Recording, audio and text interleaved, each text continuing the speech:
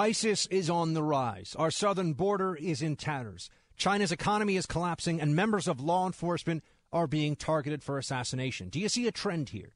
Being prepared isn't just a good idea, it's an absolute necessity. Get your 72-hour emergency food supply for only $10 plus free shipping by calling My Patriot Supply at 800-823-2519. Stop procrastinating. 800-823-2519. My Patriot Supply. It's not just food, it's freedom. Jeb Bush still has $103 million left, they said in that ad.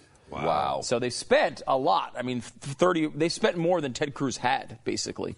In super PACs, and it had made but he still has $103 million. But he still has $103 million left. It's a lot of money. So you think that, he can basically spend money on travel, making some appearances, doing some fundraising, and he can be in this for the long haul. And let them go for the long haul. Part of me was thinking as I was reading that, if I'm Jeb Bush, what I might do is just back out right now. And just go around and do some fundraising and do the handshaking and not go crazy, campaign. But just hold on to all that money, not run a single ad until you get to, January. Just let it go through the whole holiday season and don't do anything. And then dump $103 million into this thing and see what happens before Iowa starts. I mean, the bottom line is what usually happens is one or two of these candidates fall and completely collapse. And it's not at all impossible that, people in the GOP will say, you know what, I don't know. People are beating up Cruz so much, and Rubio, he's so young, and Trump, he's I don't think he's the guy, and Carson, I don't know. Yeah, just go with the safe one, the Bush guy. We know him. We know the Bushes. It's not impossible.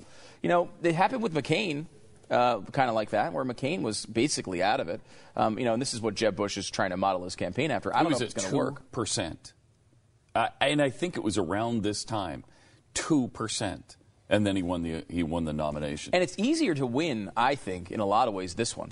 Because if you can get a couple of good media events, a couple of good polls, you can shoot up because there's so many candidates. You can get to 25% and you're in it. You can get to 20% and you're in it. I mean, Ben Carson has been in second place now for 2 months, which is kind of amazing. Trump Carson for 2 months now. Not just Trump for 3 months, but Trump Carson for 2 months. But Carson's been at 16, 17%, and he's now leading. He's led in the last two of the last three national polls, and it's only for media consumption and the way people look at things. But the big polls for Trump are about to fall off on all the averages, because he's been leading by 5 and 6 points in these averages because he's got a couple polls sticking around where he was up 10 from a few weeks ago. Yeah. Those things are about to fall off. Carson's about to just take the lead in all these averages, and that's a mental thing for the media cycle and everything else.